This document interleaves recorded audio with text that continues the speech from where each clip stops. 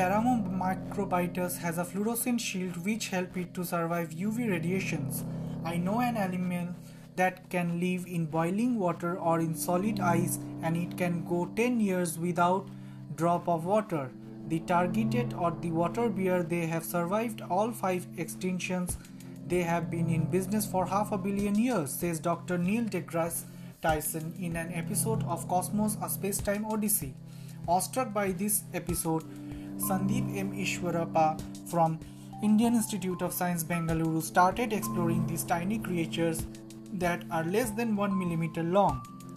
His new paper shows the lardigrade called Paramosidus BLR strain. BLR for Bengaluru has protective fluorescent shield which help it survive harmful ultraviolet radiation. In an explanatory study, and team hunted for tardigrades within institute campus, about 1300 species that have been reported worldwide from various habitats.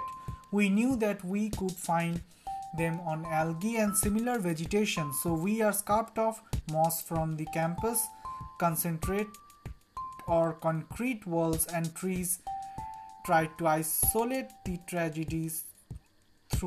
Though we collected nearly 100 samples, we finally succeeded in finding just one species, says Hanikumar R. Suma, who was junior research fellow at institute during the study.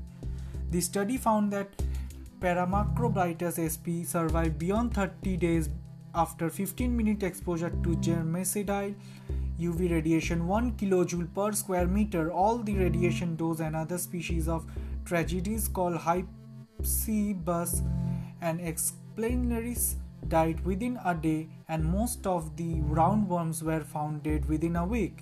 When 4 times higher radiation was given, about 60% of the Paramacrobitus sp survived beyond 30 days.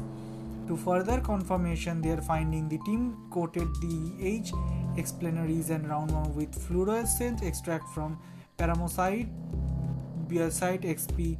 The animals with fluorescent coal were found to survive longer than control animal without.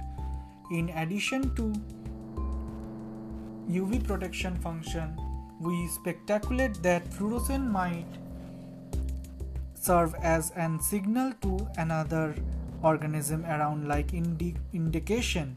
Hey, the tragedy is glowing. Where is the UV radiation here? Let's get away. It proves a survival exchange to these tragedies by reducing the competition. The team write Paramacrobitus could have probably evolved this fluorescence mechanism to counter the high UV radiation of tropical southern India and UV dosage in Bengaluru, where it was isolated, could go up to 4 kilojoule per square kilometer on a typical summer day.